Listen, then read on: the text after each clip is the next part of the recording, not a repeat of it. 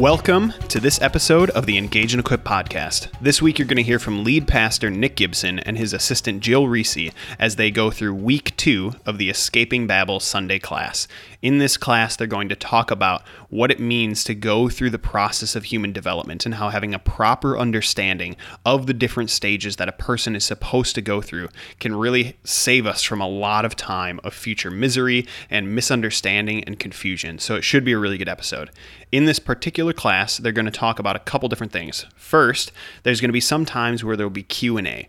The questions, as people were giving them in the class, weren't actually picked up by the microphone, so those have been cut out. So if you get to a part where they say they're going to have Q&A, and then the silence seems way too short for somebody to actually ask a question, that is just because they've been clipped out. So usually they will be reframed by either Nick or Jill before they start to answer the question. The second thing is, in this class, they'll refer to a couple times to a handout that was given to people in the class. If you'd like to have a PDF copy of that handout to follow along as you're listening, you can find that online at highpointchurch.org/escapingbabel handout. So if you go online there, you'll find the PDF, which you can download and then follow along. But without further ado, welcome to this episode of the Engage and Equip podcast.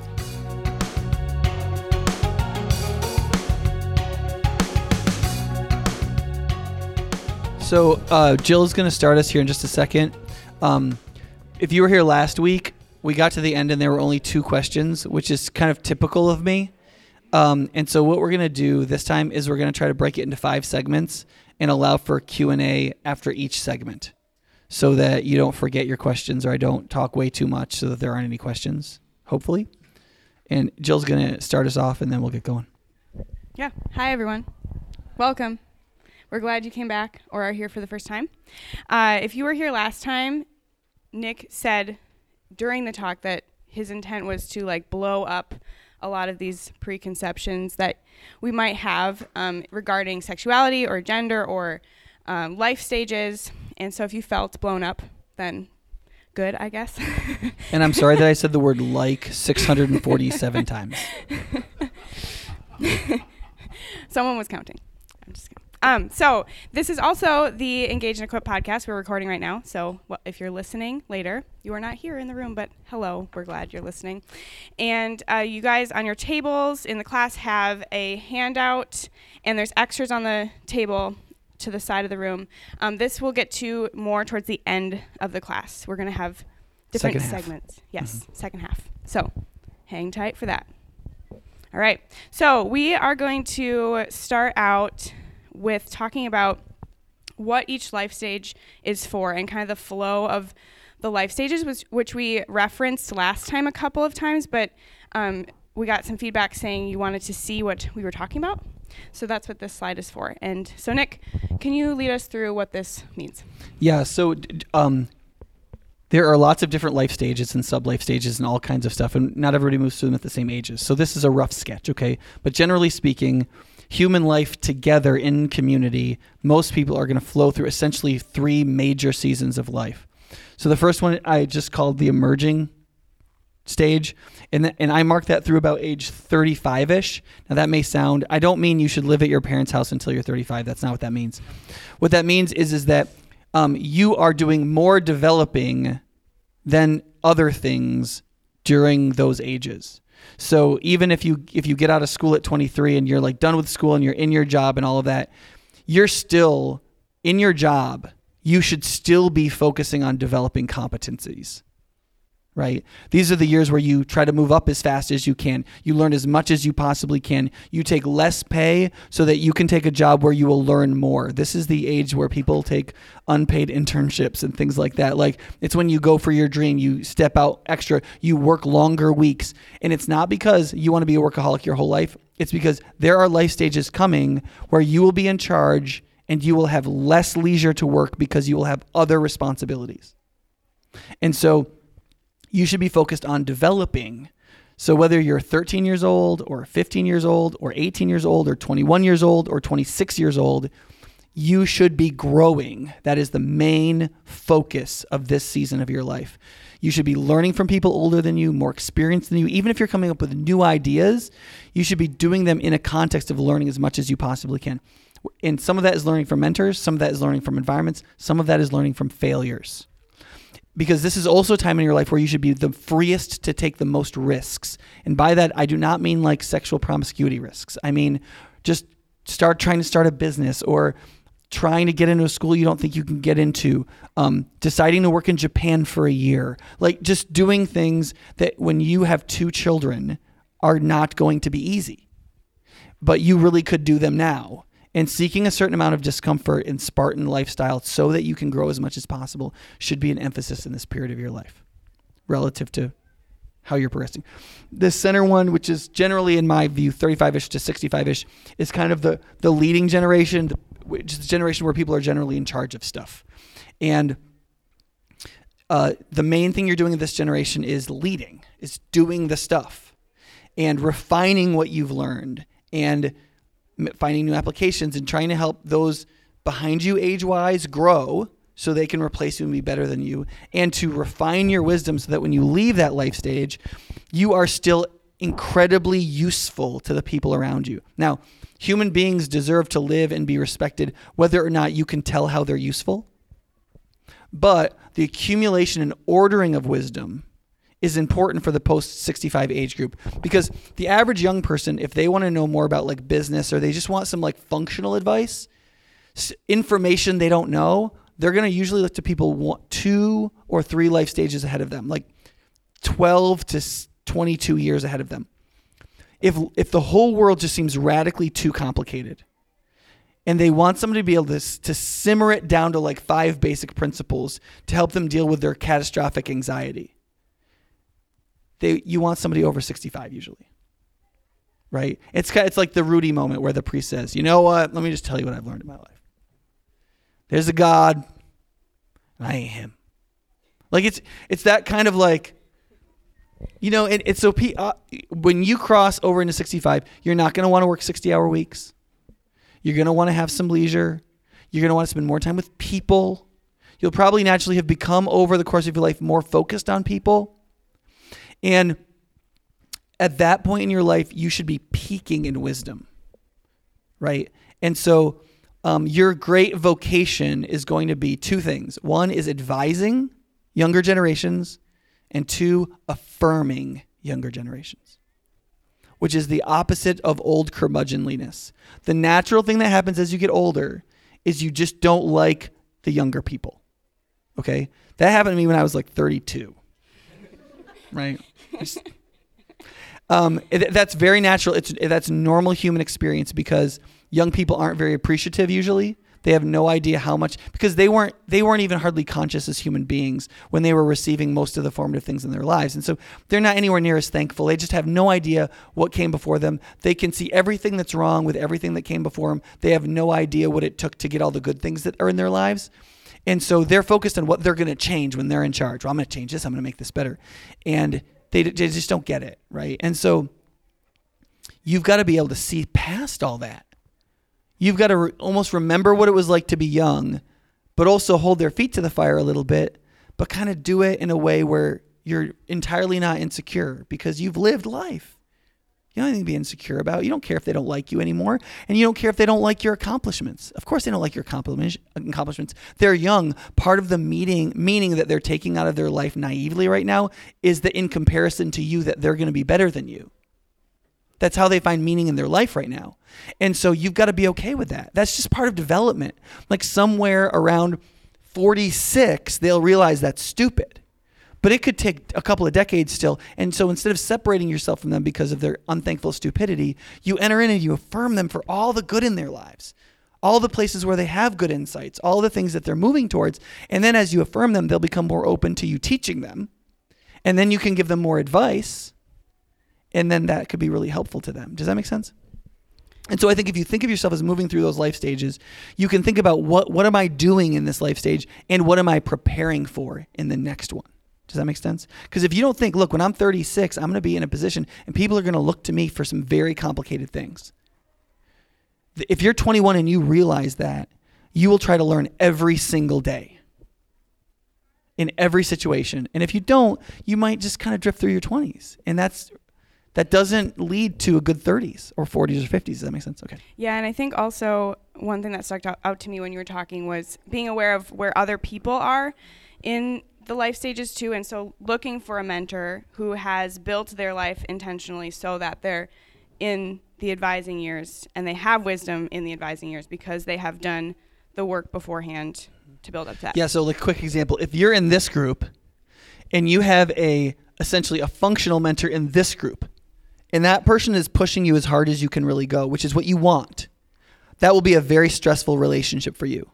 Which means if you add somebody in that group to help you emotionally deal with it, you'll do a lot better. But most people don't. Does that make sense? Okay. So yeah, and I think last time we talked a lot about relationships and like romance and like that sort of stuff. Can you briefly try to explain how that fits into like each life stage? Right. So okay, to go back to the example I just said. So like some young people struggle with their parents, and then they'll talk to their grandparents about it. And their grandparents will have like this too shall pass, kind of like, you need to understand where your parents are coming from. And yeah, they need to understand where you're coming from. And like, it's kind of like this, this is going to work itself out. You don't have to flip out about this. It's this kind of, the world is going to keep turning. And like the 15-year-old kind of goes, yeah, I mean, I guess that's true. That's kind of true. I mean, I'm still angry. But like, it just has this soothing effect, right? Okay, so there's 4 things I want to tell you about negotiating the life stages in terms of what you ought to do. The first is you have to decide if you're the kind of person who is going to embrace responsibility or delay responsibility. I suggest being the first kind who embraces responsibility. And that's a very fundamental decision about your personality. Either you recognize your life is going to progress. You want your life to progress. You want to have impact. You want to take the potential God has given you and you want to use it as he wants to use it. And you need to realize that you're not going to be able to live selfishly to do that. You want to grow. You want to have impact. Your life is going to be spent for the good of others. That's what it means to take responsibility. And if you believe that, then you're going to naturally do a lot of things, right? And if you don't want to have to do that, like you don't really want to have to graduate from school, and you don't really want to have to get a job, and you certainly don't want a demanding job, and you don't really want to get married because that limits a lot of possibilities. And if I have a kid, then I can't go backpacking through Europe, even though I've never gone backpacking through Europe, and so on. Like if you kind of have this kind of attitude, or like, if I move ahead in my job, I have to work 40%. I have to work 14% more than everybody else. And, Netflix just came out with a new season of, Luke Cage or something. Like you really have to cut off certain things and do other things. If you realize that you're going to want to have a lot of energy when you're 40, you have to eat different when you're 24 and exercise, right? Because the 46-year-old version of yourself doesn't want that extra 42 pounds, right? And if they could talk, so that leads to the second point, which is think ahead. If you just stop and think and journal, so like, Kristen could go home and like open her journal and write, how old are you, 27? Okay, so she's 27. So she writes, 35-year-old Kristen says, 42-year-old Kristen says, 54-year-old Kristen says, about every decade and a couple of years, every 12 years or so. And then imagine you are that woman or that person. And what would he or she say to you? I wish you would have eaten better. Work hard in your career right now. Quit that job earlier. Don't delay this. Dump the guy earlier so you could have found a different, but you'll know. Like if you write these things down, you'll know. And just think through what could my life stage be? How would I be feeling? What's going to be sapping my energy? How much responsibility will I have? What kind of relationship am I going to want to have? And then imagine that version of you and write down what you think that person would say to you. Okay? I think, and along with that, what I found helpful is to pray those things, to ask God, what do I need to change? Because I think that he has something for you in each life stage. And if you ask him, he will show you. And a lot of things you are not expecting. Yeah. Mm-hmm. So, yeah, Erica.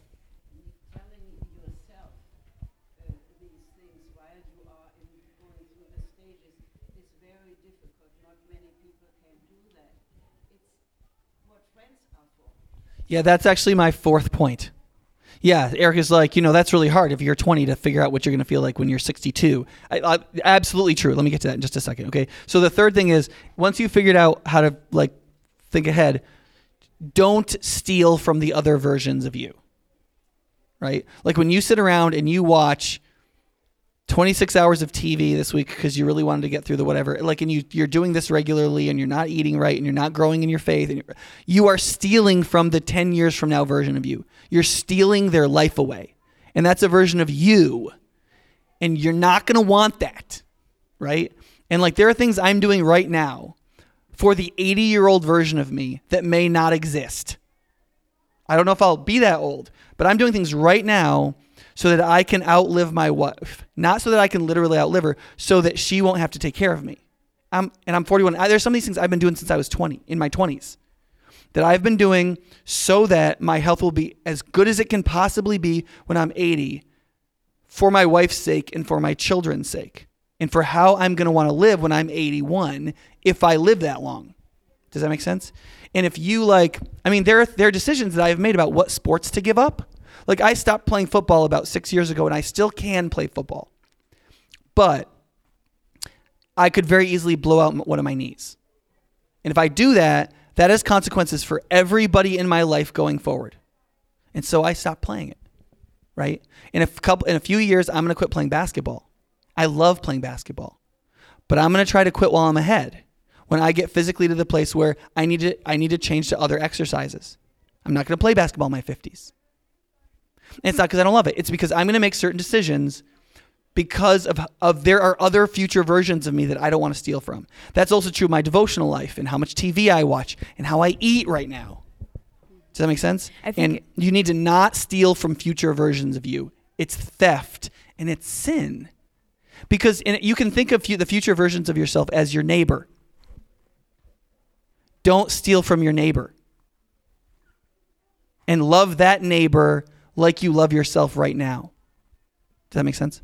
And tying back to last time when we were talking a lot about relationships, I think you can steal from other people too if you're in a wrongful relationship with them. So you can steal from yourself because you're putting off things like commitment and children, but you're also stealing from someone else, which is very Yeah, I talk to people in their heavy. 20s all the time who are 12 months or 14 months into a relationship, and they really haven't thought through carefully whether or not this is the person they want to marry. And if you're an adult, you should be able to sort that out in less than 6 months. That doesn't mean you need to get engaged in less than 6 months, but if in 6 months you don't have a very clear intention about what you're doing in this relationship, you're stealing from your future self, and you're stealing from their future self, and their future spouse, and their future children, and you start working out that web of all the people you're stealing from, and it's hundreds of people. Does that make sense? And so that's very serious, because you're not just stealing from yourself, you're stealing from everybody your future self is affected by, right? And then, okay, so then lastly, to Erica's point, you might be like, well, Nick, I don't really know how to predict how I'm going to feel when I'm 52. Yeah, that's why there's other people. And so that's why this matters, and involving yourselves in the lives of others, because if you look at a 34-year-old mom of 2, you'll be able to figure out what it would look like for you to be in that situation. Even if when you're her age, you won't be in exactly that life stage. You still, if you get married and if you have children or whatever, and if you move up in your job and you do these different things, which almost everybody does, you will progress through these different points at slightly different time periods. And they tend to have the same kind of realities. And then you can begin to grapple with those realities. For example, you're going to need a lot of patience. If you get married, and if you have children, and if you move up in your job and you work with fairly incompetent people, because you will if you become a boss, everybody will seem incompetent to you, because if you grew incompetence during your 20s and then you start working with 22-year-olds, they are incompetent compared to you. If you grew for 10 years, right, then you're going to need a lot of patience, right? And you better start working on that right now, because you can't work on it by only throwing your 6-month-old through the plate glass window every other day while you're growing. Do you understand? Okay. So decide, are you a responsibility or a delay person? If you're a delay person, repent and believe. 2, think ahead. 3, don't steal from the future yous or anybody who's related to them. And then 4, utilize mentoring and people in other life stages in order to help you extrapolate and develop. And that's why being in a church that values multi-generational life is incredibly important. And it's why you should love the songs you don't like and the stuff that goes on in your church that isn't exactly what you like. Because the church needs to be for all the generations, all in one place together, so that these much more fundamentally human things can happen than whether or not you like all the worship songs a lot. Do you understand? Great. Okay, that's the end of segment 1. Yes. So any questions on that? Ingolf, yeah. Yeah, so for people who will be listening to this later, what Ingolf said was cultivating an attitude of gratitude is fundamental to being open, to realizing that things that you would normally have a bad attitude about are actually great opportunities, to be happy, to be godly, to really be open to other people. Gratitude opens all of that because gratitude will make you humble and humility will make you curious and cause you to be a learner. Yeah, great comment. Any questions? Okay, so we failed. Failure number 1. Okay. Nick, as you were talking through this flow of the life stages, you mentioned how it can be difficult. We can run into tension with different generations, but we need to be aware of those differences and be thankful for them and take advantage of learning from them. But I think something also that gets in the way or that delays us or we either accept the responsibility is the differences between the genders and how that relates to our relationships and our sexuality and choosing to commit to someone so that we can have a family and so that's hard. That's difficult. Yeah. So right. So segment 2. Yes. Genders. Dating, gender, sexuality. And the differences, I think, specifically between men and women. Yeah. Okay. So let me just sketch the argument quickly, right? So 1, modernity functions as though men and women are basically interchangeable. There is some recognition that men and women aren't exactly the same, but that they are functionally within culture and work and everything else essentially interchangeable. I think that that's wrong. There's a lot that's right about it, but that at the end of the day, the way it's utilized and the way it comes into our conceptions of how to live, it's wrong. Okay. So 2, if this leads to a profound misunderstanding of men and women, which 3, if we proceed that way, it's really pretty horrifically destructive for men and women and for children. And so let me give you a couple examples. So 1, for kids, it leads parents to tend to try to raise gender-neutral children. Like when they have boys, they don't say, this is a boy, I should parent this way. When they have a girl, this is a girl, I should parent this way. They feel like whatever is inborn in masculine and femininity will come out. And I should emphasize that. I should just parent them all equally. And that's a really bad idea because you need to affirm the masculinity of boys and you need to affirm the femininity of girls. And they have these raw components in them. And if you pretend they don't exist and you're like, well, they'll just come out. No, they actually need to be cultivated. Masculinity needs to be cultivated and femininity needs to be cultivated. That doesn't mean girls don't play in puddles and like boys don't like talk to each other. Yeah. What might it look like? Like what's an example? Well, I think, for example, boys and girls, like generally in play when they're very young, are generally interested in different things, right? And I don't think you should try to get them to all play the same way, right? And so a playroom for a boy may have more padding in it, right? Or strong coverings for windows, or because you're just going to get a more aggressive play. And if you have to tell the kid, oh, sweetie, you can't, right? A lot of parents used to cope with this by just sending them outside, right? You just need to go outside. And I'm not saying that like there's this curriculum for girls and the curriculum for boys. What I'm saying is that I have children that are both boy children and girl children, right? And when my boy child does something that is traditionally masculine, I don't try to pull him back to the mean, right? I drive him forward into it. And when one of my girls does something that's traditionally feminine, I don't try to pull her back to the mean. I let her explore it. And then I try to help guide her in what it looks like to be virtuously and godly in that feminine thing. And same thing with my son, right? Does that make sense? Yeah. And so, and that, what you're mainly saying, so God created things in men and in women, which comes out, when they're children. And the purpose of that is then so that we can use our lives in specific ways to be productive in specific ways. Right. As Let me give you just gender. like a really simple example of this is, as a dad with 3 daughters, I have to very intentionally slow down and listen to my girls talk to me. And if I don't force myself to do that, it wounds them, because they feel close to me in this conversing and in this, right? And my son, that's not true. If I don't wrestle with him and take him to do man stuff, he feels like we're not close. And it is very predictable by gender in my household. My girls need to talk to me, and my son needs to do boy stuff with me. Now that's probably because my house is dominated by females, and he needs to get away, So there's subtext in that too.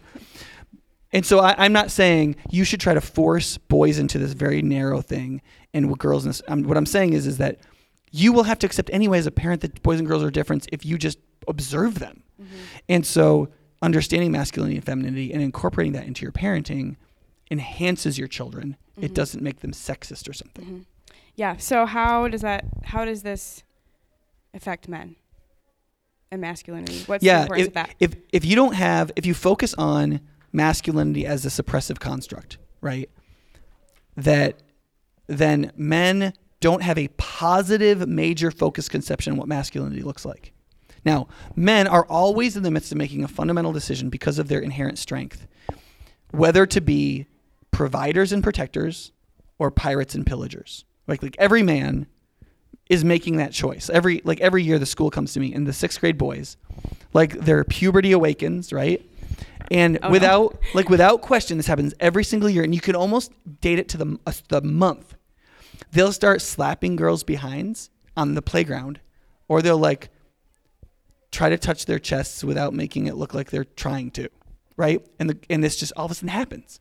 And they always make me give this talk to them, I'm going to have to, right? And I don't say, look, you shouldn't touch girls when they don't want to be touched, which is all true. But I don't do the Me Too thing.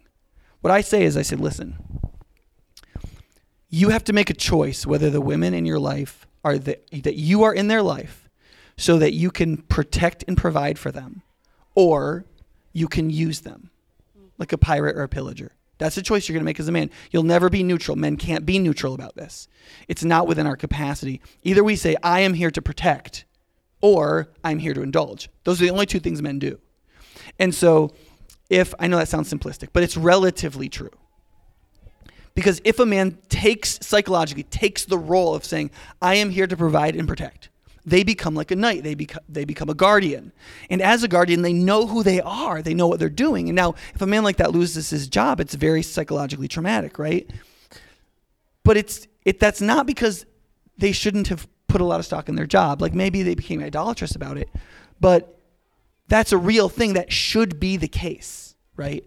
And so if you don't have that, then men will naturally, if you don't have to tell them, well, I bet you're probably going to become a pirate and a pillager. They just will be. And they don't think anything else is really relevant, right? Because if you're not harnessed for something, then what do men want to do? Well, they want to consume rather than produce. They want to be lazy rather than fight, right? And they want to indulge in female affection rather than provide for feminine, flourishing, right? And so, I've been around lots of 20-something guys who, it's all video games, which girl they slept with, without any relationship of commitment, and they live incredibly unproductive lives. And that's normal for men who don't have a idea of masculinity put in front of them. Does that make sense? Yeah, and it's normal because of the curse. We're created for something. Right, that's what the flesh will produce. Yes. Right. If the image of God is renewed by Christ, so they can live in the image of God, right? To take dominion over the earth and subdue it and to create this place of flourishing, then they will go the other way, and they will take from the earth and everything that's in it. Does that make sense? If you're new to the Bible, you should check out Genesis 1-3 in the very beginning. The first 3 pages. Yeah. Yeah. Erica, do you have a comment?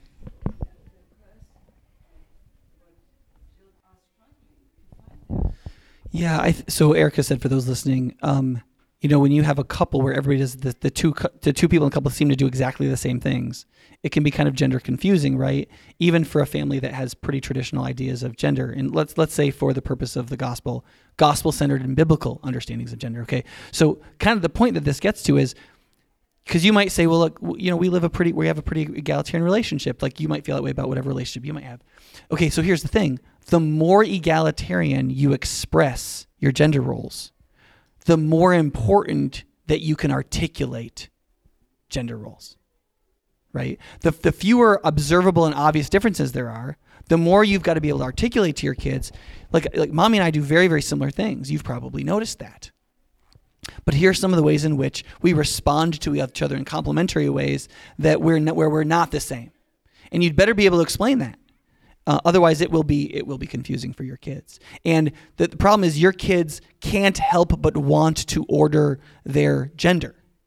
Like gender is like the second most fundamental thing about a human being after humanity. And so saying that this can be left to kids to sort of make up as they go along in their earliest years it's essentially child abuse. It is so far outside of the realms of reality in terms of how adults should relate to children that if it wasn't fundamental to our culture, it would be beyond contemplation. In most places of the world, it is beyond contemplation. But in a lot of those places, treating women well and treating men well seems beyond contemplation. And so we shouldn't be too self-righteous about it. We just need to be clearer about what we think and how we can communicate it. Does that make sense? Yeah, so what does this look like for women? If like the gender differences and why they were inherently made a certain way and the purpose of that and why that's a good thing. Yeah, okay, so my view is that within this cultural context, if women don't have a clear conception of femininity, and I would say and masculinity, they'll become anxious and angry and be taken advantage of terribly in this present system. Throughout almost the entire history of the world, sexuality, the formation of families, and masculinity and femininity have been governed by extraordinarily extensive sets of rules and cultural practices. And then somewhere around the Cultural Revolution in the 1960s, we just decided not to do that anymore. Right? And we also invented this thing called the pill. And a lot of people know that promiscuity skyrocketed with the advent of the pill, but actually started to skyrocket a little bit before that with the invention of, anybody know? What was the first thing invented technologically that radically increased teenage promiscuity and pregnancy? Not TV, but that's a good guess. The car. Yeah, the car with a large enough seat to have sex in. Yeah, that was huge because now you could get out of your parents' house, you could drive anywhere that wasn't lit, and you could make out or grope or neck, as they used to say, or have sex. And even before the pill was widely distributed, sex rates among teens skyrocketed because of the car. And then when you added to that the pill, privacy without consequences, well, then it was just like... And it just shows that all along, we were only ever obeying the rules because of our fear of the most immediate possible consequences. And that's really not how God wants us to live. He wants us to believe something is inherently good and true and beautiful, and regardless of the consequences, to live towards it, and then naturally to experience its blessings. Does that make sense? And so what I tend to see in younger women who don't get this straight is... they tend to be taken advantage of by men because they can't tell the difference between a provider and a pillager. Right?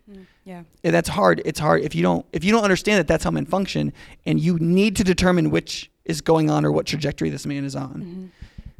Mm-hmm. That's huge. If you don't realize that the advent of sex into a relationship, especially for a man, radically declines the intimacy of conversation in a dating relationship. There's all kinds of these like unspoken kind of functional things that just and so Archie McKinney, who was a hematologist at the UW and an elder at this church for years, has said for probably 30 years that the sexual revolution as a product of feminism was the biggest trick that men ever played on women. Because essentially, men would get all that they wanted out of the male-female relationship, at least in the most visceral sense. And women would get nothing that they wanted out of the relationship in the most visceral sense. In terms of longings, human longings and appetites, women would get much less and men would get much more, much easier. What that creates is it creates also a sexual culture in which women have a very strong effect on them of decreasing the cost of sex, because most men have not controlled their pillager instinct. And so all things being relatively equal, they will gravitate towards the woman who gives sex the most and the earliest. And women know that. They observe it. They're not stupid.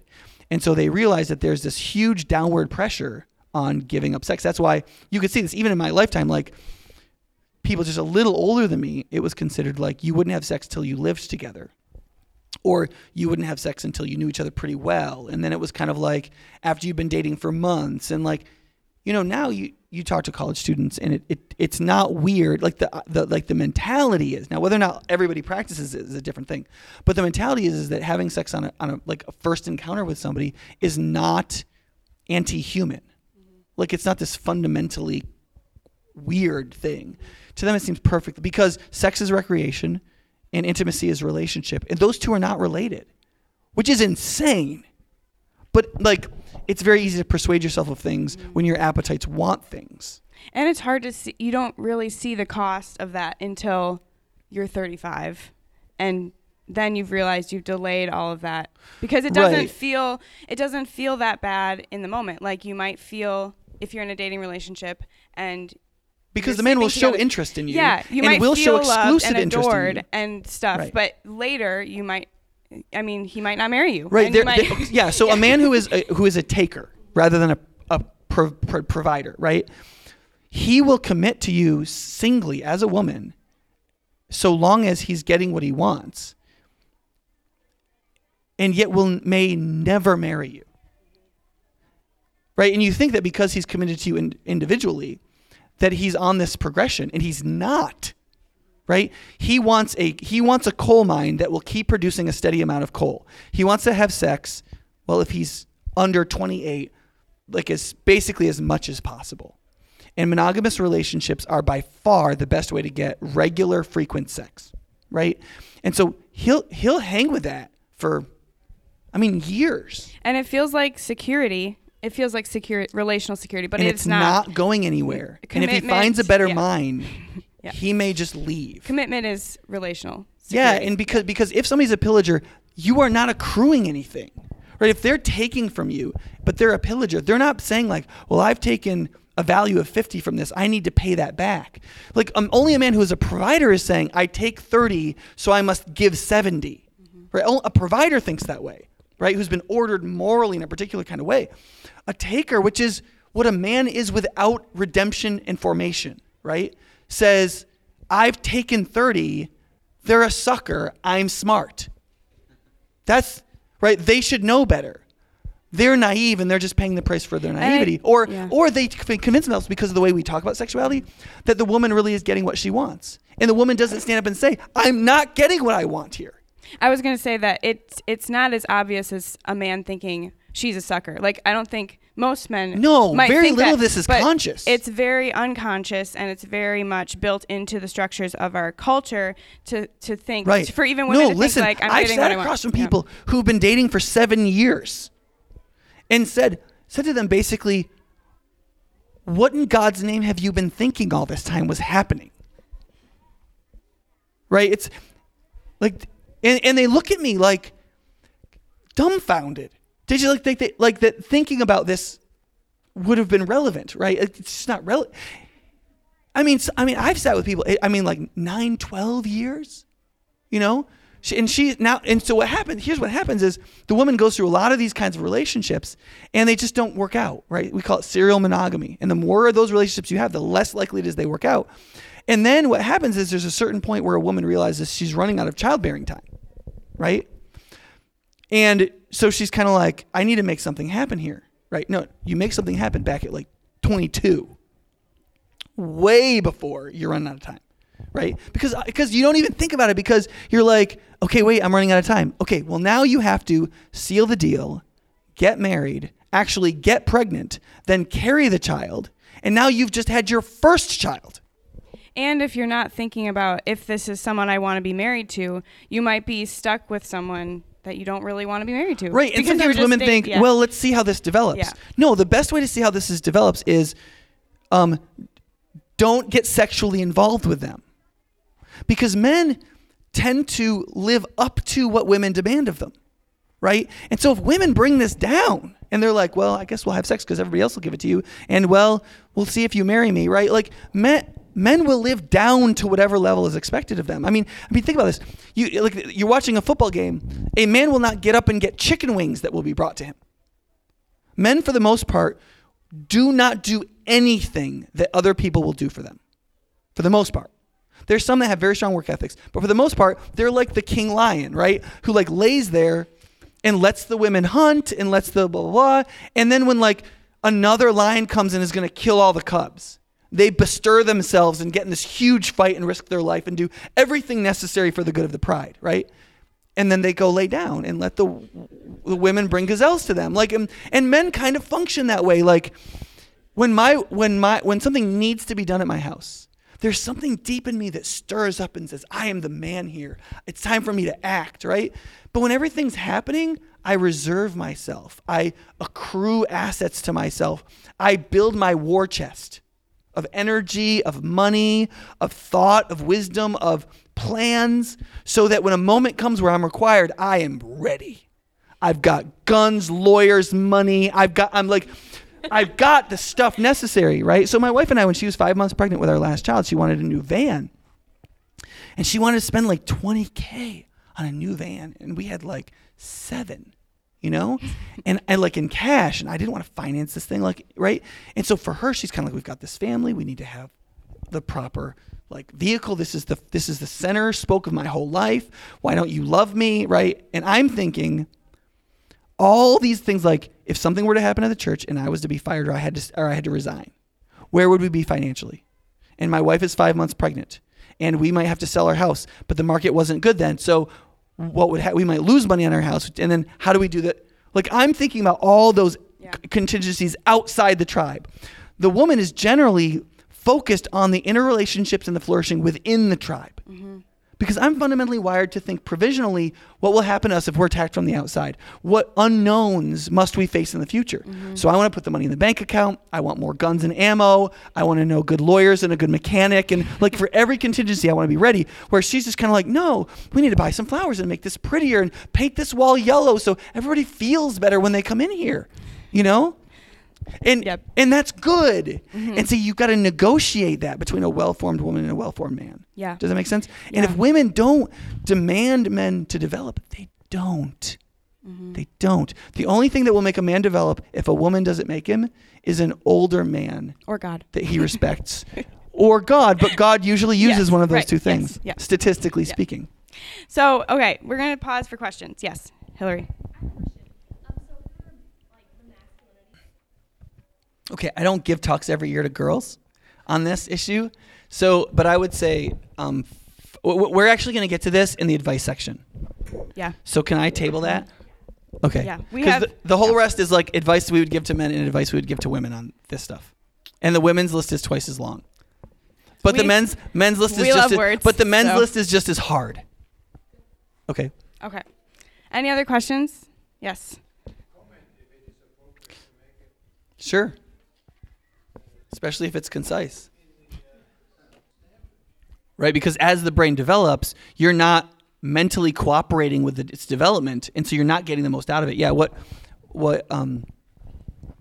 Ingolf is saying is he's saying the hormonal production of puberty, the desire for sexuality and bonding and all those kinds of things that's driven by our hormones, that gets fired up when you're like 10 to 14. And the prefrontal cortex, which is associated with restraint, being able to say no. In women, at least, I think it's probably similar for men, but in women, it isn't fully developed until 25 or 26. Now think about that. That's basically a full decade of raging hormones and not a fully developed ability to say no. And so historically, we had all these cultural, the community or the other humans filled in where that biology delayed. But as what a teenager would do without that help, how they would behave became adult behavior, adults no longer provided that help to teenagers. And in order for your brain to develop properly, it doesn't just have to physically develop. You have to consciously cooperate with its development to maximize that. That's what Ingolf is saying. So that's I repeated that, Ingolf, for the people who'll be listening later. Yeah.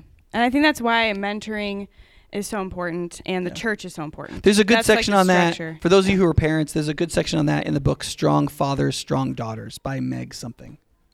Yeah, All right. Should we dive into some advice? probably. Okay. Great. We're going to do advice for young men first. And Jill's going to say less during this portion than in the next portion. Okay. I'm going to try to go through these relatively quickly, and then you can do question and answers.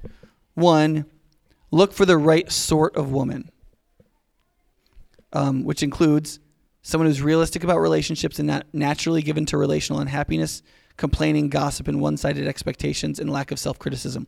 Women are far more likely to be dissatisfied with relationships in ways which will lead them to complain or leave the relationship. So, humorously, the most unstable romantic relationship on planet Earth is 2 lesbians. Statistically. It's not because lesbians are like worse than anybody else. It's just you've got 2 women, and women are far more likely to be unhappy with relationships and respond negatively to being unhappy with a relationship.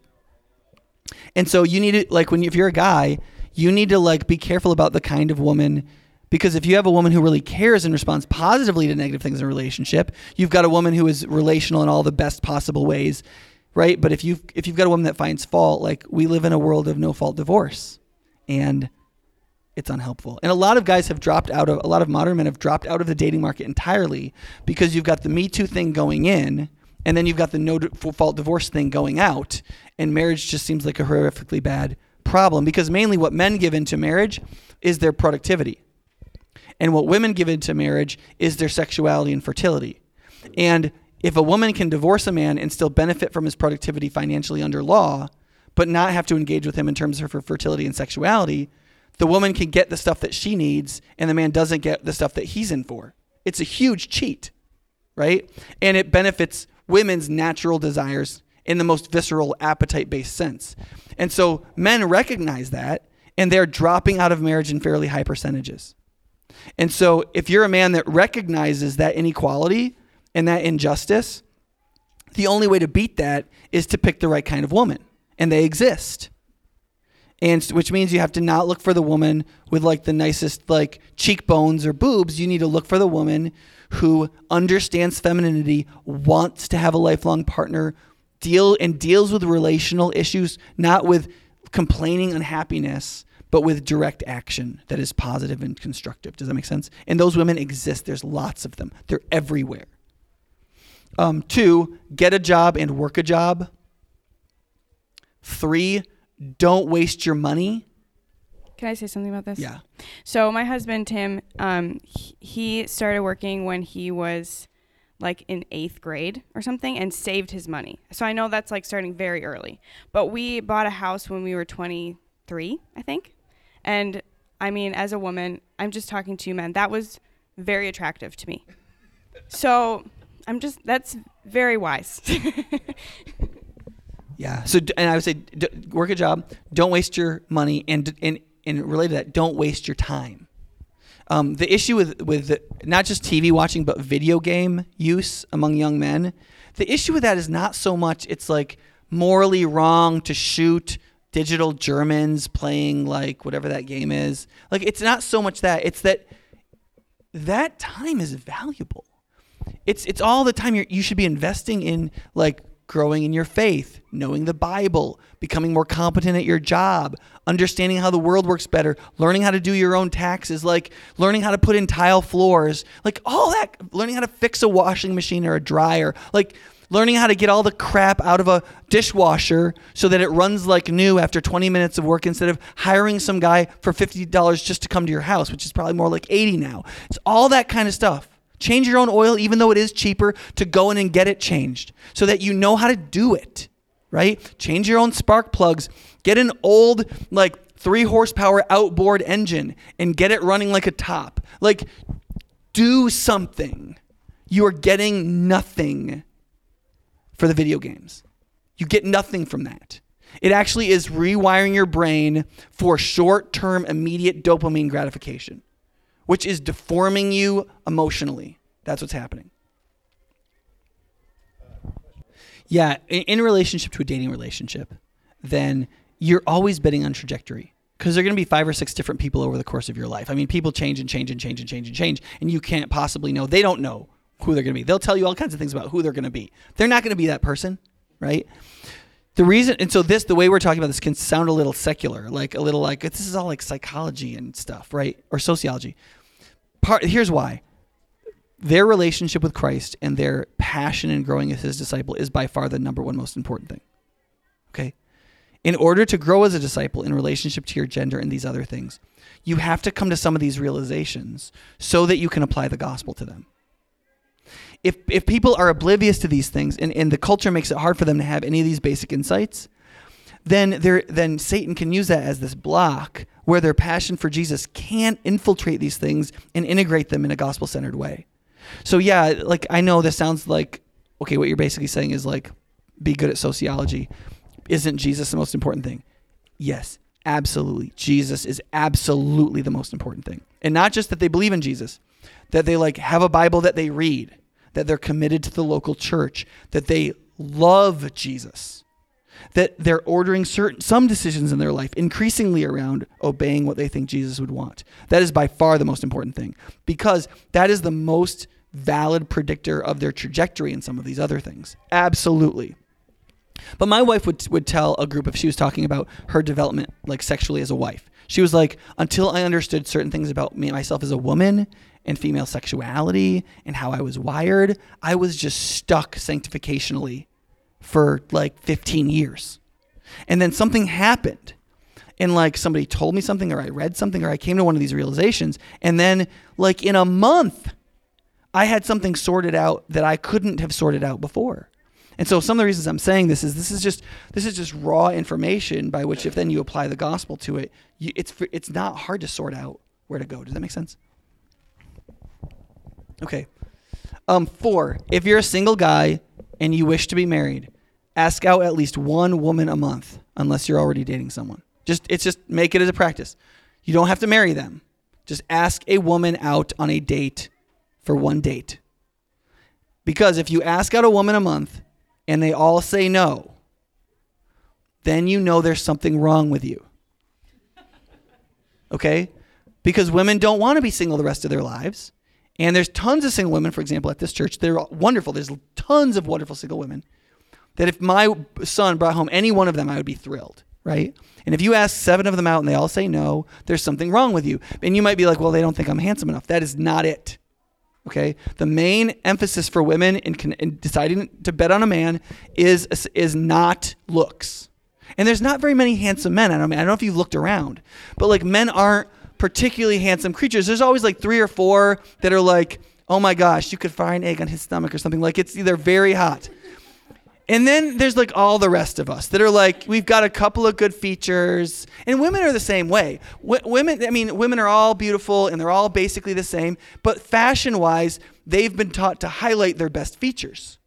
And so when they select their clothing and their hairstyle and their accessories, they have 2 features that are above average, and all the rest are basically average. And they're gonna like do everything they can to make sure those 2 above average features are on display, right? And then they try to make all the rest look as well. That's why they use makeup and all that stuff, right? And so that's not the main thing. The main thing is, does the person know who they are? Are they comfortable in themselves? And are they appropriately unmanipulated by other people? Because she wants to realize that he can lead their family and be faithful to the interests of her and him and their family and not be manipulated by outside forces and be used for other men's desires. Because she wants a man who's going to lead her tribe and take care of her children. She wants a guy who's productive and competent. And she wants a man who is essentially confident and disagreeable in all the right ways. I agree with all of this. This is very good. And so like you don't have to be the sexiest man in the pool. In fact, you can way outperform other men that are better looking than you if you focus on those things. And so if you get like no said to you a lot, like find out who that girl's mentor is and like find out why she said no, because she knows or she feels something and you can find out. And I've actually passed back to guys why they've been rejected because they wanted to know and I found out for them and I was like, well, this is it. And there's something to that, right? It's almost never something you can't change. So ask out a girl because she might say yes. And if she says no, you might learn something. And then if you deal with that, another one will say yes, so long as you ask one out a month. And there are like 4 or 5 guys in this church that like about every other week I say, have you asked out a girl this month? And if they say no, I give them the what for it. Okay. 6, don't have sex with women you are not married to. Okay, listen, I realize that for the entire history of the world, the progression of sex has been controlled by women. That's always been true. Okay, or the men who protected them who were not having sex with them. Okay, like fathers. The sexual revolution has destroyed all of that. What that means is, for the first time in human history, men have the opportunity to be men and to lead in this area and to control our sexuality. Okay? It is very difficult to date a woman whom you adore, whose sexuality you want to possess, and not have sex with her. I understand that. I dated my wife for 3.5 years. We'll get into whether or not you should get married in college if you know you want to marry the person at another time. I'm actually for that. Okay? I did that, and by she the way. did that. It was great. Because young people are not made to be celibately dating for multiple years. It's crazy. And they don't do well in school. My wife did much worse in school because we were dating and there was all this sexual tension. We always wanted to be with each other. If we would have got married, we could have had sex, like not a big time commitment. And then all the sexual tension is gone. We could have studied at the same table and both gotten 4.0s. We got so much flack. Is that the right word? Yeah. For before we got married in college, because we were going to get married in college, and even our parents, Christian people, were like, "This is so dumb," and we did it, and it was my best year in school. Like, we had more time. It was fantastic. You're used to having a roommate anyway, so there was no problem at all. And you've like really vetted this roommate, you know? Yeah. Yeah. So if you, and here's the thing, if you're a guy and you're not having sex with the person you're not married to, right? It will make you contemplate what the next step is very soon. And women, if you don't have sex with them, they will either move on to another girl who will, which is possible and even likely, right? But if they don't, if they think you're worth it, they will contemplate much sooner what the next step is. And then when they ask you to live with them, you say no. But I do think, and we talked about this a little bit in our like 3 girls and a guy discussion in my office, that I think it's important for women in dating relationships, especially when they take certain stands sexually, to explain their theology of sex.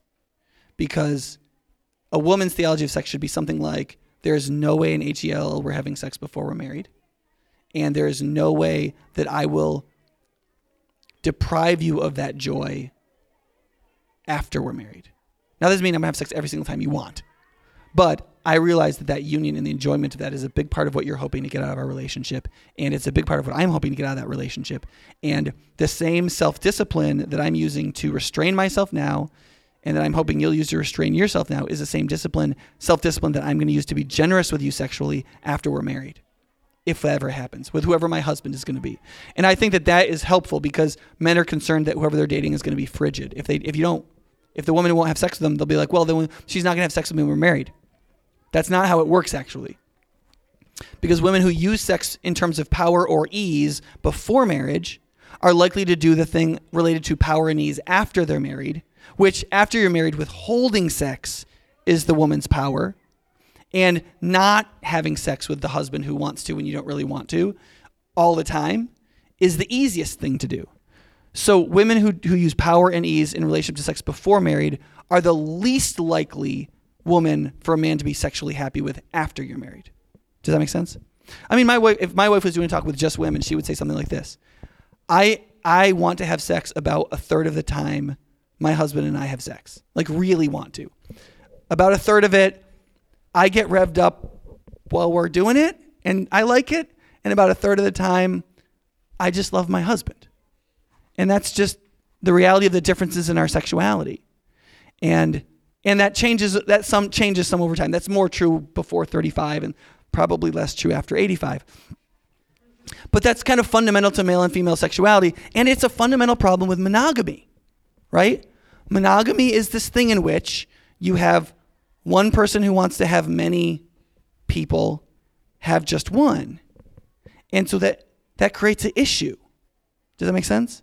And so men want to know what's going to happen after we get married. And they know a lot of men who get married and have extremely unfulfilling sex lives. And usually that has nothing to do with acrobatics or pornographic toys. It has only to do with two things. One, will the woman have sex with you? And two, will she at least act like she's interested while having sex with you? Those are the only two main issues related to sexual fulfillment. That's it, right? Expressed desire in the woman towards the man during sex and doing it. If those two things exist, I don't know a man who gets those two things from his wife and isn't thrilled with his sex life. It doesn't matter her weight. It doesn't matter almost anything else. It's those two things and only those two things. And both of them are problems. There's some women who have sex with their husbands, but they display how uninterested they are. And that's like having sex with a prostitute. Even some prostitutes will fake it. It's extremely unfulfilling and humiliating for the man, and they don't like it. And there's the issue of frequency. So, and there's whole talks I've done on that. We could do that another time, but that's important. 7. Yeah, I should get through this quicker. 7, learn how to be masculine in good ways without being disgusting, boorish, callous, or condescending. And I've given a number of examples. Only 16. A couple just to highlight: grow in your faith like you're going to pastor a family with grandchildren. Right? You need to grow in your faith now like you're going to be the pastor of a church of 2 to 6 people that will then grow over several decades to as many as 25. And you are the pastor of that church. And so you need to grow like you're going to be a pastor because you are. You are the priest of your household. Does that make sense? And so that should change how you interact with the faith. And then a couple others that we don't normally do that much. 6, behave in gentle protectiveness towards women and children. People should see that in you, and women should see that in you, and they find it attractive, actually. As long as it's not domineering and taking more control in a relationship than you should. But just basic stuff like observing when little boys are going to get themselves killed, and saying to an older woman, when she drives her car, be like, can I park that for you? Or seeing an 80-year-old get out of their car at the handicap spot and you're walking in, you walk over and say, can I take your arm while you walk in February? And she says, of course. And then you hold her arm and then you talk to her in gentleness with protectiveness, because on your watch, that 82-year-old woman is not going to fall.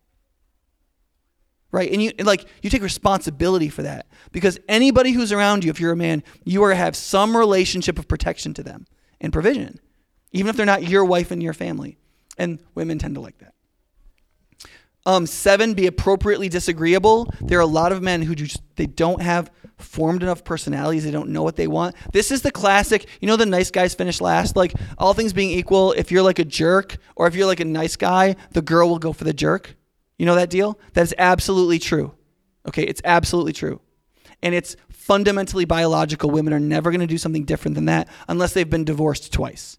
If they go for the tough guy twice and they it turns out terrible and now they've got 3 kids to provide for, they'll marry you, the nice guy. Okay, they'll do that. However, there's a reason they do that. Nice guys are also weak guys.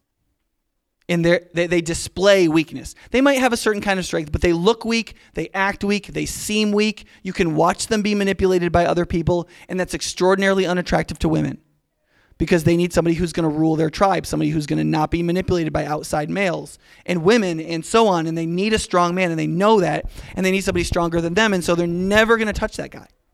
So men have to learn how to be appropriately strong and usually disagreeable. That is, not like you say something and I automatically disagree. But like, I'm not going to go along with what you say just because you say it. If I don't want to do it, I'm not going to do it. If I don't agree, I'm not going to pretend I agree. And what I'm showing is not that I'm mean. What I'm showing is that I'm fundamentally independent. Okay? And then I'm going to be maximally virtuous. I'm going to be strong and loving. And if you're that, man, you can beat a guy with a Harley and tattoos. It's easy. Like, because women don't want to be abused. They don't want to date jerks. But if they can only have strength or niceness, they know they can provide the niceness in the family they're going to create, in the relationship. They're like, I am the one who can provide the color and the beauty. What we need is strength in this relationship. So I guess I'm going to go with this guy, right? If you're strong and loving, they'll go for you. And you have to, it has to be obvious that you're strong. And if you can just stand up straight and stuff, that's like a great first step. But there's other things that go along with it too. Does that make sense? And like working on that, because like if that's not natural for you, it takes a while to sort that out. And usually you need an older man to help you. Like get some masculine dude to mentor you and to work. All right. And then become highly competent and conscientious in your work. And then 8, and this may sound like an afterthought, but it's not. Listen, you need to lead other men to Christ. Because there are more women than men that follow Jesus because we're idiots. Okay? We don't want to submit to God. Submission is partly part of their nature. Responding to an initiator is fundamental to their nature, and men want to believe that we're independent. And so it's fundamentally natural that men are less religious in certain ways. Because there are some women that are religious that aren't Christians, right? Because it feels more natural and they're more open to it. In order for all of the godly women who would like to have husbands to have them, you cannot rely on them doing missionary dating. What that does is destroy their faith and get them sexually and emotionally entangled in ways they shouldn't be engaging in. What you should be doing is bringing other men to where those women are so that there is the sexual effect of like, oh, there's really great women here. Maybe I should consider Jesus. And then you need to lead them to Jesus. Instead of saying like, isn't this great? I'm a single guy and there's all these women. And if I don't like this one, I can dump her and date that one. No, that's not what you should be doing. That's not providing. And it's not protecting. You should see these other women and realize that as a man, part of your calling is to help provide what God wants to give them. And what they're lacking is reasonable husband candidates. And the best way to reach those men functionally is for men to do so, particularly young ones, and you should try to help them. And if that's the only reason you do evangelism, that's not the first reason. The first is the glory of Christ and the salvation of men and the glory of belonging to Jesus and all of that. But you shouldn't allow yourself to be the pirate and say, look at all these women I have to choose from. That's pirate. That's the pirate and plunderer in you. Don't be that person. Be more noble than that in Christ and lead other men to Christ so that the women who wish that they could have husbands, who believe in Jesus and who follow Jesus and love Jesus can be met where they are and their patience can be rewarded. Okay. Any questions? 3. Questions on that for men? It's highly likely. Yeah, for those listening, Chris is saying, if you become that kind of stronger man, especially if you start to develop that after you're already married, it's decently likely that you're going to run into conflict because your wife isn't going to immediately be like, "Oh, this is fantastic." She might at first be like, "I don't like this. I don't like this new guy," right? And yeah, it's very likely. Sometimes when I talk about parenting, I talk about John Roseman's concept in his book, I think it's Parenting by the Book, where he says women have always known that part of their job is to protect their children. It is only recently that modern ideologies have caused them to believe that their main job is to protect their children from their father.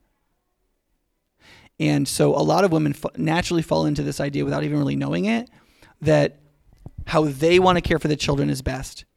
And therefore, when the father does something differently, usually it's harder discipline. It's usually what it looks like. They feel like they've got to jump in because they're afraid their child's going to be traumatized, right? And what the father's really doing is taking the child that you've nurtured into good health and stressing them in such a way as they'll grow to be competent and noble. And if you send them out into the world and they're not competent and noble, they will be destroyed or they'll be wicked. And all the things you've done as a woman and all the good of your femininity will be wasted. And so men and women have to learn how to work that out. Now moms have to be severe at times. and men have to learn how to be nurturing at times. But generally on balance, men are more wired to think about the world outside of the tribe that the child's going to be sent out into. And they realize that they're going to have to be prepared as competent, strong people. And so therefore, within the nest of the home, which is so nice, stress has to be introduced. Trial has to be introduced, right? And the mom is often like, what are you doing? What are you doing in my nest, right? These kids, they're developing fine. But they're not. They're growing fine, but they're not developing fine. And so, John Rosemond's book, I think it's called Parenting by the Book, has a great section on that. And what Lexi and I did is we actually read it out loud in the car with our children listening. We do that on trips. We'll get Audible parenting books and we'll play them in the whole car so that our kids know what we're going to do to them. And we nod along with it. Oh, that's so good. Yeah.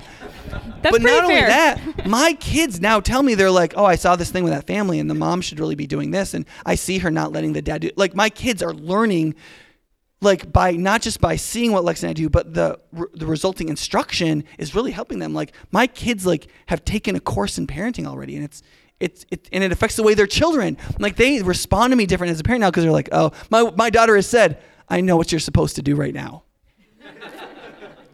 Right? And then I do it and they receive it better because they know I'm doing the right thing. Right? So that's absolutely true. And women, I think that's a struggle for women. But I think Christian women are up to the battle. If they think through the gospel and they try to respond in a complimentary way to their husbands and they listen to their mentor and their husband is engaging in masculinity well and they allow for some mistakes, right? But they're engaging in masculinity well. That'll grow over 5-10 years. That can really develop that, I think. Yeah, Erica. I'm assuming you have a comment. Yeah. Okay, so let me summarize that this way. Erica said that you need to learn how to interact, and to how to fight through some of these things. And I would just add to that, that's what you get with a mentor. And sometimes somebody who's been married 40 years is a better mentor on that than somebody who's been married 12 years. Right. Yeah. So if you're a younger couple and you're having like squabbles and stuff like that, and you've talked to your mentor that's 12 years older than you and it's not helping, just like go up the ladder of authority, right? Until you get to 52. Actually, the Tyndalls have been married 60 years. So they would be so go to Ingolf and Erica, and then if they can't help you, then, go to the Tyndalls. So, yeah. All right. Any other questions on the male advice to men? All right, we've got a little bit of time here for advice for women. We should probably do a whole nother class on this, but yeah, they didn't invite me to Bloom because I'm not an older woman.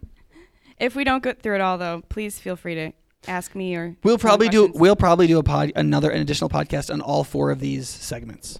So then you'll get another shot at this. But okay, so let's go through some of these.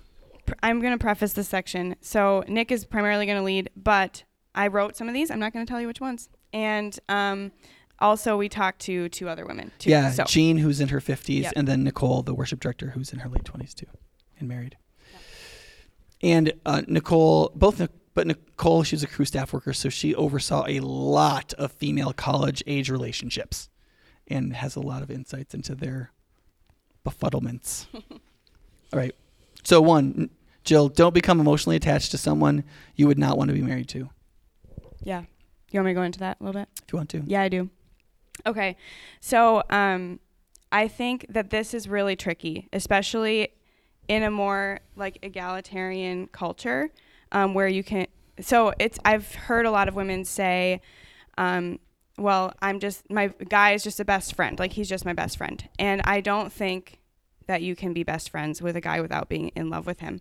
And so be careful in friendship, especially if it's someone you don't want to be married to eventually, and because they don't display a lot of these qualities that Nick was talking about, or if it's someone you can't be married to because you are already married or they are married. Or you also said, or if they don't appear to be into you. Yes, so I put that this as is a separate, big problem. There yes. are numerous women who waste considerable amounts of time waiting for a guy not interested in them to become interested in them. Yes. That is a big mistake. It won't work. It will not be good. It maybe will work. It will not be good. Generally speaking, the reason why I think women think this is because women really do come around on men. Like they're not attracted to him that much at first, and then they kind of come around where they see some certain qualities, blah, blah, blah. That very rarely happens with men. If a man isn't interested in you and then all of a sudden he is, be very careful. It's very likely that's going to last 8 hours, first of all. And if that's the context that your relationship is starting out in, you're always going to be dragging him along. You're going to either be like, oh, I'm going to be his best friend until he loves me. And you're just going to be always waiting for him to finally catch up. Or you're going to have sex with him and wait until he commits to you. And he isn't. And he might not. And maybe if he does. It's highly likely he is not going to. Yes. But you're always going to be the one initiating and having to pull the whole weight of your relationship. So just do not do that. Yeah. Oh yeah. It's terrible. Don't. Yeah. So, yeah. Yeah. Okay. So two, don't make yourself available to someone who isn't into you. We did that one. Yep. 3, don't have sex with your boyfriend. Yeah. Good advice.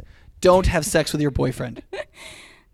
And I think the biggest thing here is that even if you're having sex with your boyfriend and you both want to get married, there's something. Don't have sex with your boyfriend. Yes, don't. Because for a lot of reasons. Or stop having sex with your boyfriend. Yes, that's great. And tell him that he should have led in that way. Yeah. And go talk to Pastor Nick. If you think about it, after you're married, like I said, even if you get married, after you're married, there's going to be this level of mistrust there because he did not have self-control, or you didn't have self-control before you're married to not have sex with someone that you like. And so after marriage, if you have a rough patch in your marriage, that's going to be and you are going to have many of them. Yes. So. Okay, so I'm going to say something now that women often don't like when I say. I think it's 100% true, and so I think you need to hear it, and men need to know this too. It's important for everybody. Your spouse, you get married, especially you get married relatively young, your spouse is going to fall in love with between 2 and 7 people who are not you over the course of your marriage.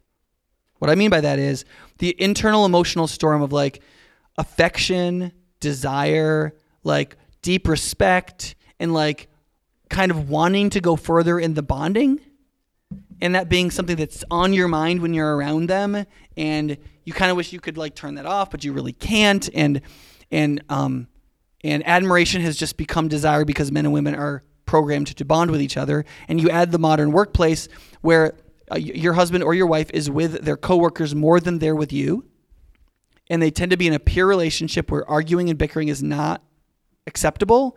And sometimes this will be with a slight superior, or slight inferior, especially with men, somebody who's slightly their inferior in the work world. And so it's the job of the inferior to offer more admiration than correction.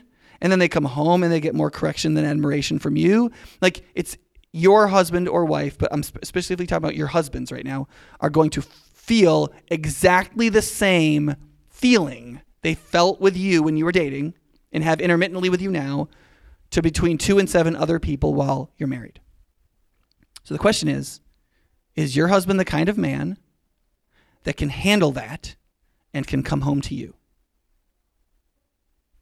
And that gets at number 1, I think, too, again. Right. And the best way to prove that is that when you are in love and dating and infatuated with each other and you want to get married and you could hardly be like just more driven to be with each other and like you have a future together and there's the only thing that's wrong with it is the law of God, but you're not really hurting anybody else. And like, I'm doing quotes in the air for listeners.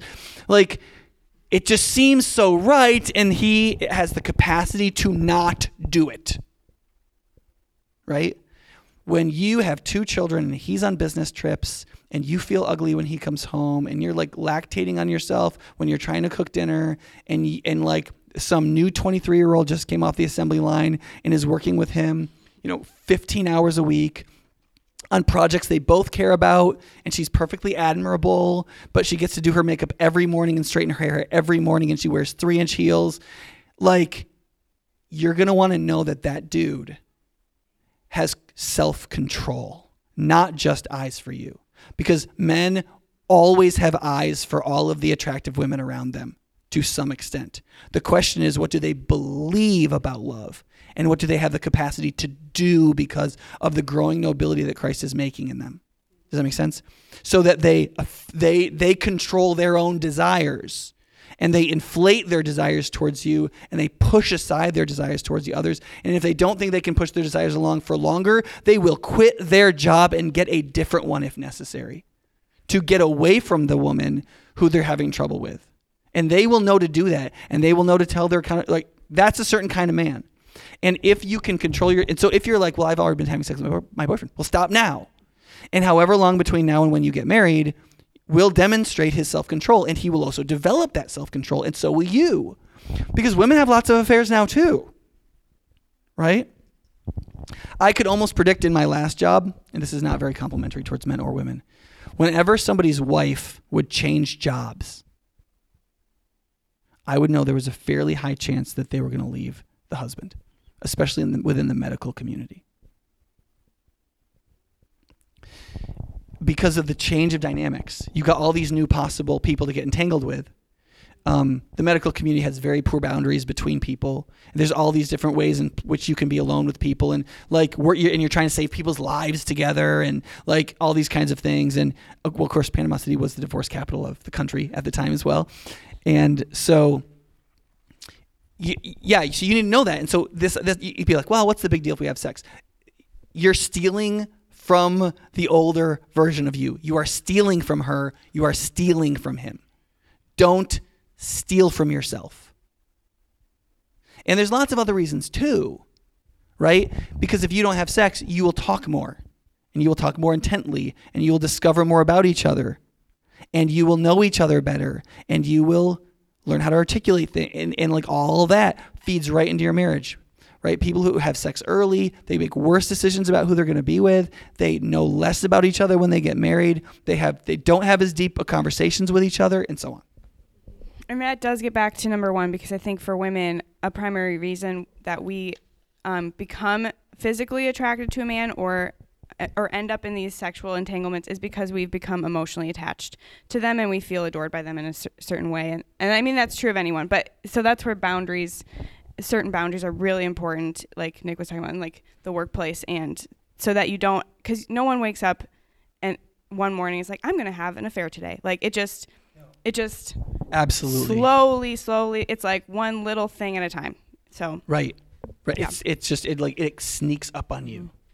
And so learning Christianly about how to not sexualize relationships and how to deal with some of these things are really important. Because like you can say just one sentence at a relatively weak moment that implicitly like lets the other person know that if they advanced towards you, you might say something other than absolutely not. And you cannot afford that in any relationship that's cross-gender at all. And so just like little things like that, like just knowing you can never complain about your spouse to a person of the opposite sex at all, ever, who isn't like your mom, is incredibly important. Because the minute I complain about my wife to a woman, she knows she's more inside than my wife is, because I'm complaining about my wife to her. So she's my confidant, not my wife. What does that communicate? Does that make sense? Okay. All right. I think we're on 4. All right. If anybody has to go or wants to go, you can. Yeah. Pursue God more than a relationship with a man, and learn to be content in whatever phase of life or hunger you're in. Whatever phase you are in. Phase you were in. Yeah, the hunger was. So this one is really talking about, I've heard women say that like when I'm married, I will finally like have this thing that I'm looking for. It's like this, we talked last time about the hunger of romance. We're always looking for this, like, I want it to be satiated. And so that's a natural thing, but, you have to figure out how to be content without that hunger being satiated, when you're single, because then you can be content even when the hunger is satiated and you want more hunger later when you're married. So, because your romance won't fulfill you. Yes. And because, well, there's lots of reasons. There's so many reasons. There's so many reasons. So we'll keep going. But 5, don't search for the right man or the one. Search for a suitable man. Yes.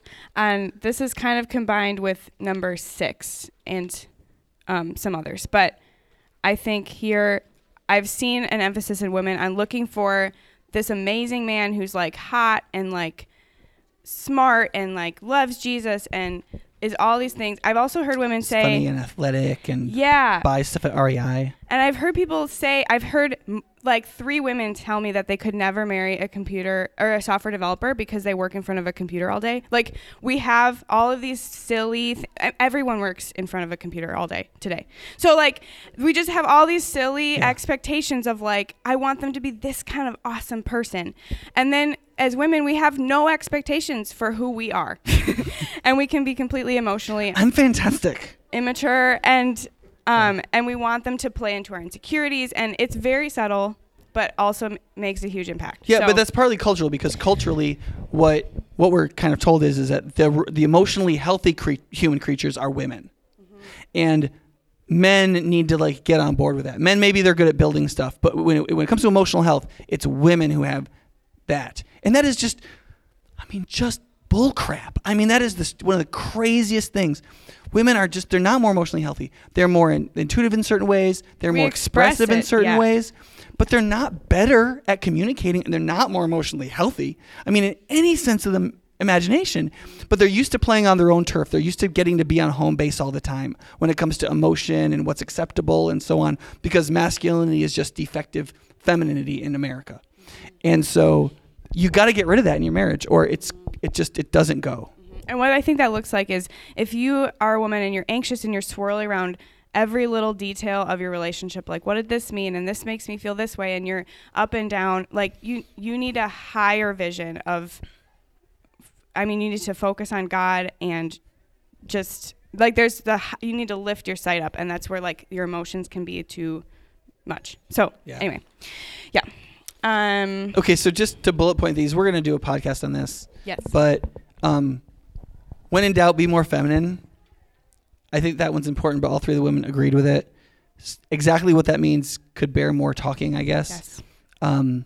But I think sometimes women are afraid to be more feminine, and though they would secretly like to be, and or they think that what guys want are women who are tougher and less feminine, and that's usually not really true. Guys don't like women who are weak, but that's really not what femininity means. Mm-hmm. And so if you get a good conception of femininity straight, then oftentimes seeking in Christ to embrace that femininity more will often cause you to flower, and often cause you to empower your husband to be more masculine in a good way. What generally tends to happen is if you don't do that, then your masculinity and femininity come into conflict in all the worst ways. So all the besetting sins of femininity come out, and then all the besetting sins of masculinity come out. And if you don't intentionally work on being the good kind of feminine and the good kind of masculine, you're going to get a male-female dynamic. You're going to get a feminine-masculine dynamic. Either when you're trying to be egalitarian and things aren't going well, the bad masculine is going to come out and you're going to respond with the bad feminine.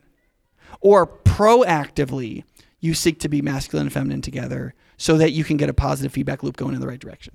Does that make sense? And the Bible has a lot of advice for how to be appropriately masculine and feminine. So, right. Yeah. All right. So, you should probably do 10. Yeah. We talked a lot about 11 last time. So 10, I want to emphasize because female friendships are very difficult. There can be a lot of jealousy and insecurity and competition, and all of that does not have to exist.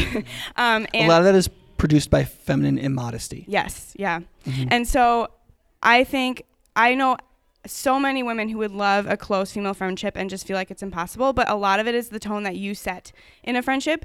And so if you feel jealous in a friendship, confess that to your friend. Say, I feel jealous of you in this way, and I need the Lord to help me change. Finding a friend that you can be really open with, and who you are encouraged by, and you're strengthened in your faith by, and you can be yourself and confess to, is very important. And you will not find that in a man, and you will not find your husband cannot be your best friend or all your friends that you need and your husband at the same time. So you need more people than that. Yeah. Agreed. Alexi was very unhappy in one of the first year of our marriage for about 3 reasons, but one of them was all my friends were single, and so she had to do the work to go out and find girlfriends, and she just didn't do it. She didn't have time, and it was difficult, and it made her so unhappy, and she wanted all these things from me, and I was like, I I don't have to tell you, I'm a dude. And like once she got some girlfriends, it got a lot better, you know? And it's not that I didn't want to talk to her. I just couldn't do it all, you know? All right. All right. 11, seek humility in your career and hold it with an open hand. This one is very difficult and a very sensitive topic right now in our culture. I would just want to say, Debbie Biddle actually said this in the Bloom class last week, or maybe the week before, but she was talking about how if you work or whatever, it's more about having your priorities straight. So it's about, well, the arc is not there right now, but on the screen. But it's about thinking about building your life for your 50-year-old self, and making sure that if you are married, that your husband is before your work. And if you have children, your children are before your work. And you also need friends. So make sure you have friends. And so it's putting everything in its proper place so that you can really fulfill what you were created for as a woman, the calling that God has given you. And for a lot of Christian women, because they can have a very high sense of spiritual responsibility, what often loses out is the female friends. And especially if you're a younger mom, you cannot afford that. And husbands yeah. are next to go, I think. Yeah, I think we'll prioritize children usually over husbands. So right. Be and careful. That's actually, okay, hopefully this will free you. Your children just don't need you that much.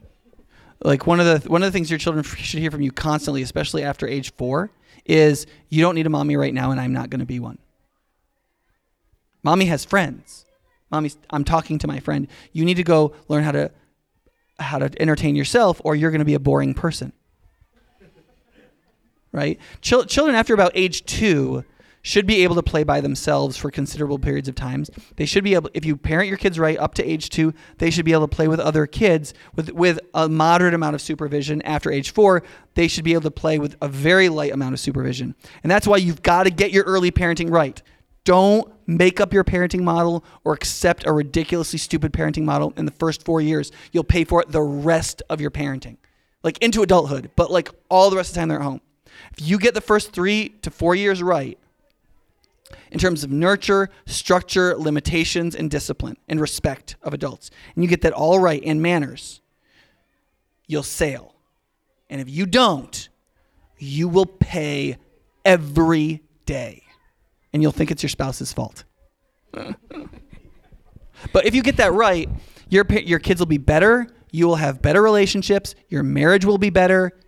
Like all the idolatry towards children that women struggle with in the culture that we have right now. That because you gave up your career that was your identity for those kids. So guess what became your identity? They did. And now your identity is wrapped up in them. But you also believe in Freudian psychology, which tells you that they're incredibly fragile and they can be easily traumatized and then they'll be ruined for life. And so you become this like hovering, protective golden eagle that like emasculates your husband and like puts yourself in a cage so you can't go outside and has to be on the absolute nap routine and it'll destroy your life and it'll hurt your children. It might wreck your marriage. One of the biggest costs, and I've said this a number of times and I will continue to say it, one of the greatest costs of silly parenting models is the happiness of those children's parents. If you are a decent human being and you love God and you have a stupid parenting model, common sense will cause you to edit it such that your kids will probably turn out decently okay. But you will be miserable their entire upbringing. Like the parenting models where, like choice-based parenting where you're not supposed to say no to your kids. Like at some point they're going to realize there's boundaries. At some point you won't be able to do that because it's stupid and crazy. And you'll soften it and like you'll find a way to teach your kid how to live in the world and they'll figure it out because they're smart like you are, right? But you will drive yourself insane arguing with your kid every morning of what clothes they're going to put on. Like it's crazy. And don't do it. Be biblically parent-centered in your parenting, marriage-centered in your parenting, friend-centered in your parenting, church-centered in your parenting, and you will enjoy your life. And being an unhappy parent and an unhappy spouse in the raising of your children is not the example you want to set. Yes. All right. Anything else you wanted to touch on? In particular, I think we hit the major points. Yeah. So. And as you grow in this stuff in these early life stages, you can then understand and can articulate them as you pass them on in later ones. And if you're like, well, I kind of screwed those up. Well, learn from your failures, man. learn from your pain and learn from your failures, and you'll still be able to give great advice to people. And they will love and they'll cherish it, and all of your pain can really help people in the future. And so, Jesus makes you righteous by trusting in him. If you feel like I have messed everything up, Jesus is your righteousness, and you just trust in what he's done for you. So, yeah. And he can redeem anything. Yeah. Okay, so we're pretty close to the next service. So if you're going to see the musical, we better hop to it. And I need to go see it too. So I wish we could do some more Q&A right now, but hopefully we'll get to do something more extended to this. There'll be a little bit more podcast on this. So if you have questions that we didn't get to answer today, if you email them to Jill, we'll include those questions in the podcast when we do it. All right. It's good to see you guys.